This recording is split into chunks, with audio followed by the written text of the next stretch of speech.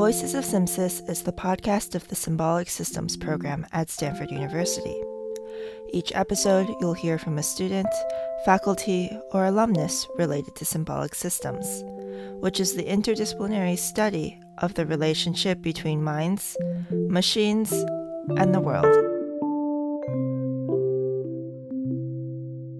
This episode, our guest is John Liu, a symbolic systems major concentrating in decision-making and rationality. He'll be interviewed by Lucas Hornsby, another student, about his entrepreneurial endeavors and how symbolic systems has supported them, as well as his perspective as an international student pursuing an unconventional interdisciplinary major. I'm Jenny Z, an advising fellow of the Symbolic Systems program, and this is Voices of SimSys. Okay, so I'm John. I'm a senior at Stanford, originally from the UK, from Stratford-upon-Avon, so not London. It's like 2 hours north of London. So I originally came to the US for college because I wanted more breadth in what I was studying. In the UK, you choose one subject and you stick to that for all 3 years of your undergrad, whereas I knew that by coming to America, I could, be able to do a wide range of disciplines and then potentially decide later on what I actually wanted to focus on. I eventually settled on symbolic systems at Stanford. Actually, I decided pretty much my first quarter because it resonated with me. I knew I wanted to do something somewhat technical, but also with a bit of a qualitative edge to it. So yeah, that's a bit about me. I think I'm quite lucky in that I think I'm one of the few people at Stanford who came in knowing what major I wanted to do, and then I've stuck to that all 4 years. So I started ticking off major requirements my first quarter. And I think the thought process behind it was pretty simple to me. I was just looking through the major page and I knew I didn't want to do straight computer science, but at the same time I also knew that I wanted to be able to code and supplement that with some sort of humanities discipline. And obviously symbolic systems is very niche to Stanford, but when I saw that there was also, the psychology, the philosophy, the linguistics involved, disciplines that I'm not very familiar with, but I also saw that it was kind of in small chunks. So there wasn't really the chance that if I didn't like one of those supplementary disciplines, I would have to slog it out for a long time. So I thought it was a pretty safe bet for what I wanted to do in my interests. And I also knew that eventually, because I think when you think about your career, you have to be very realistic about what your strengths are. And I always knew that my strengths wouldn't be in the technical side, even though I wanted to have that as my background. So I also wanted to have, another facet to my education. So I wasn't putting all my eggs in tech, because I knew eventually when it came down to it and you lined me up against all the other Stanford graduates, I would not come out on top in tech, but maybe be able to really thrive in the flip side, more of the business side or more of the qualitative side of my career. So I thought SimSys was a good kind of middle ground for that. Thanks, John, for that introduction and for talking a little bit about how you landed on SimSys. I know you've done a lot of different things and taken a lot of interesting classes at Stanford, but I'm wondering, what has been your favorite class you've taken for SimSys? My favorite class actually was the intro class, SimSys 1. Even though I don't think it was the best organized, I really found it very satisfying because I took it after I'd already taken quite a few other requirements. I found it very exciting to see it tie SimSys all together.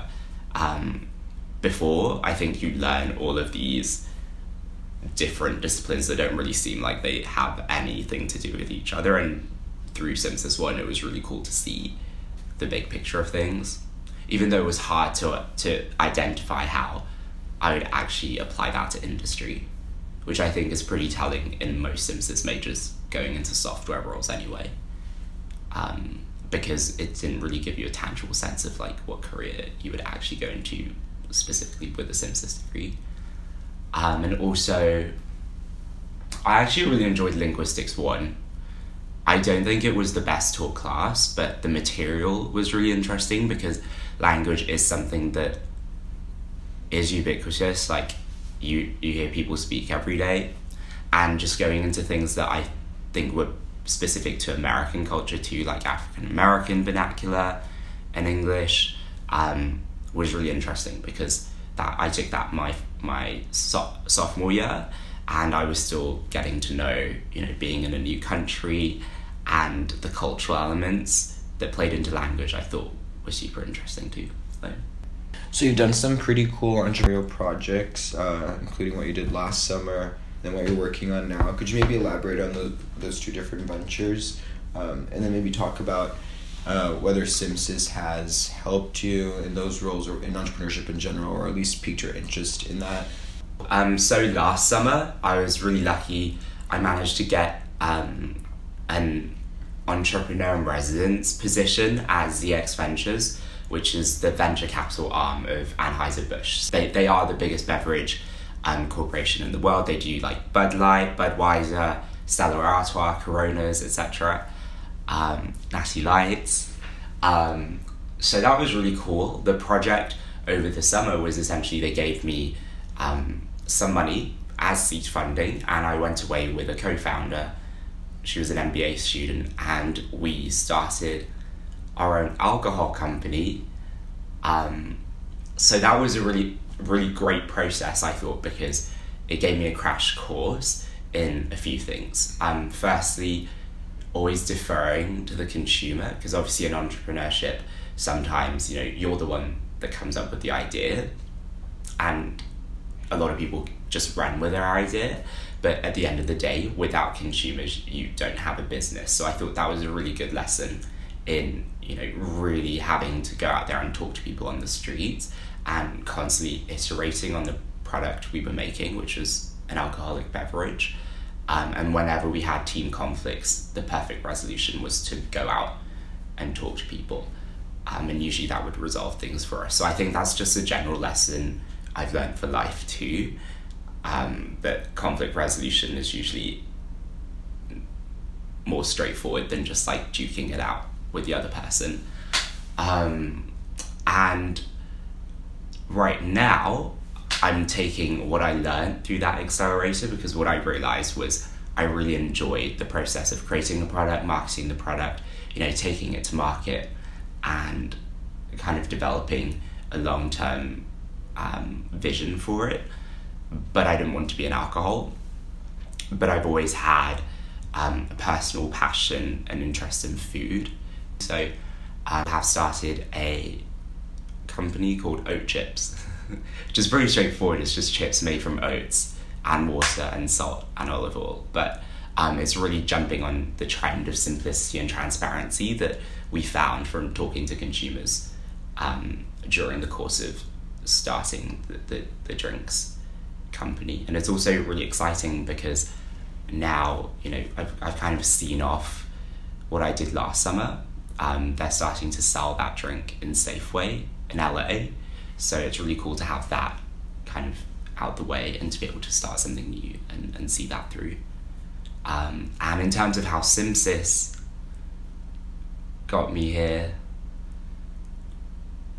I don't know, I think it goes back to my initial reasons for wanting to do Simsys.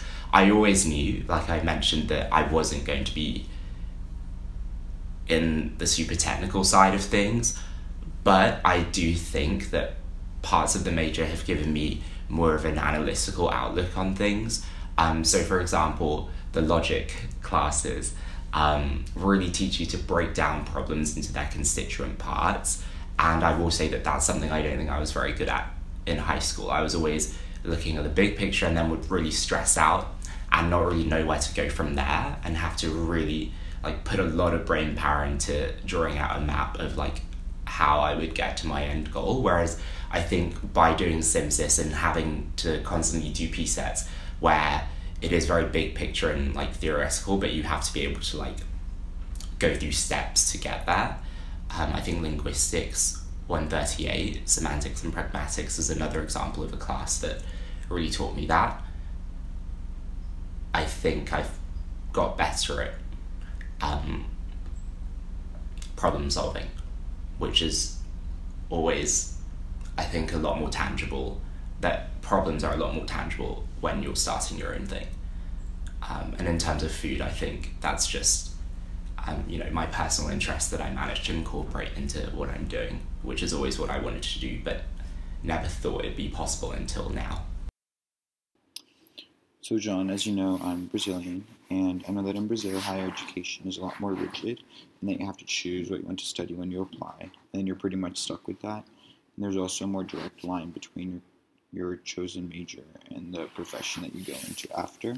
Whereas the US, I feel like, has more flexibility in what and how people study and like what they do afterwards.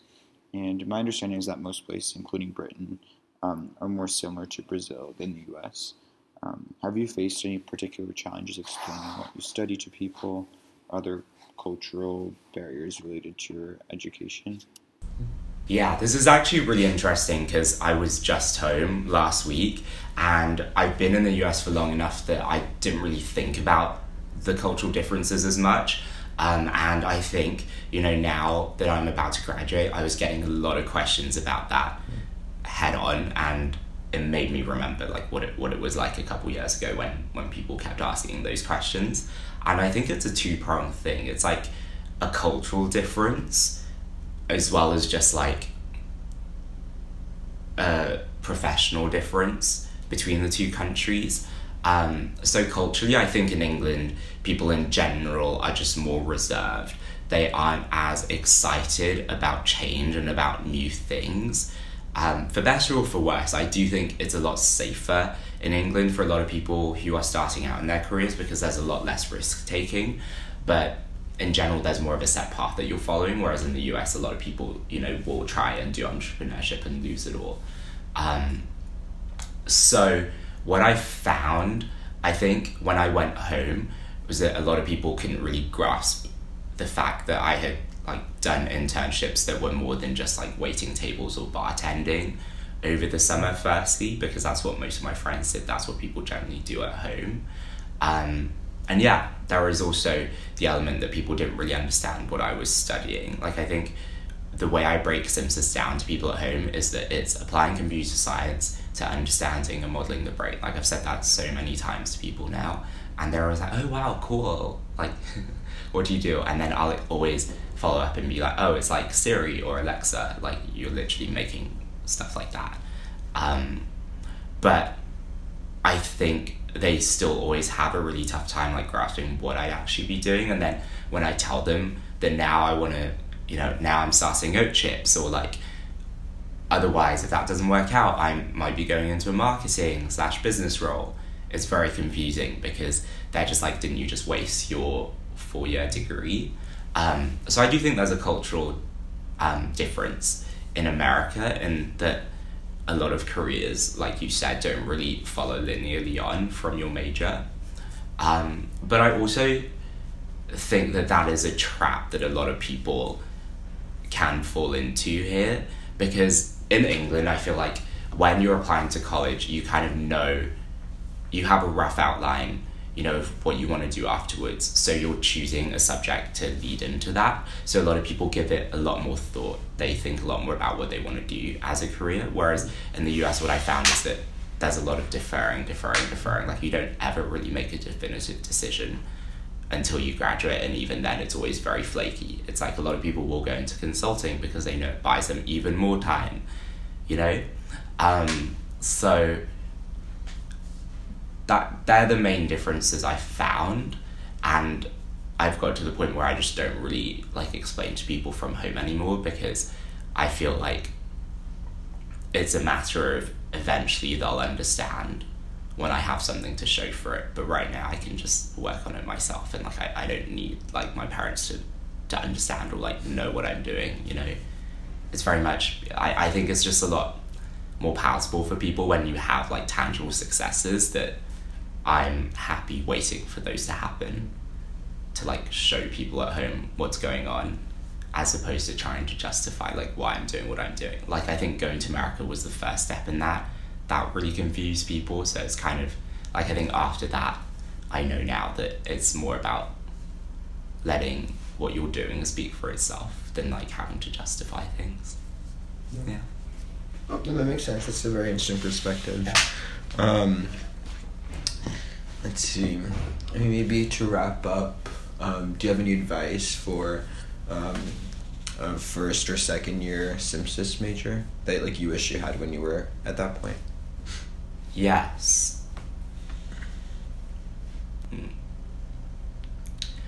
Always refer back to your hopes and dreams and aspirations from when you were young.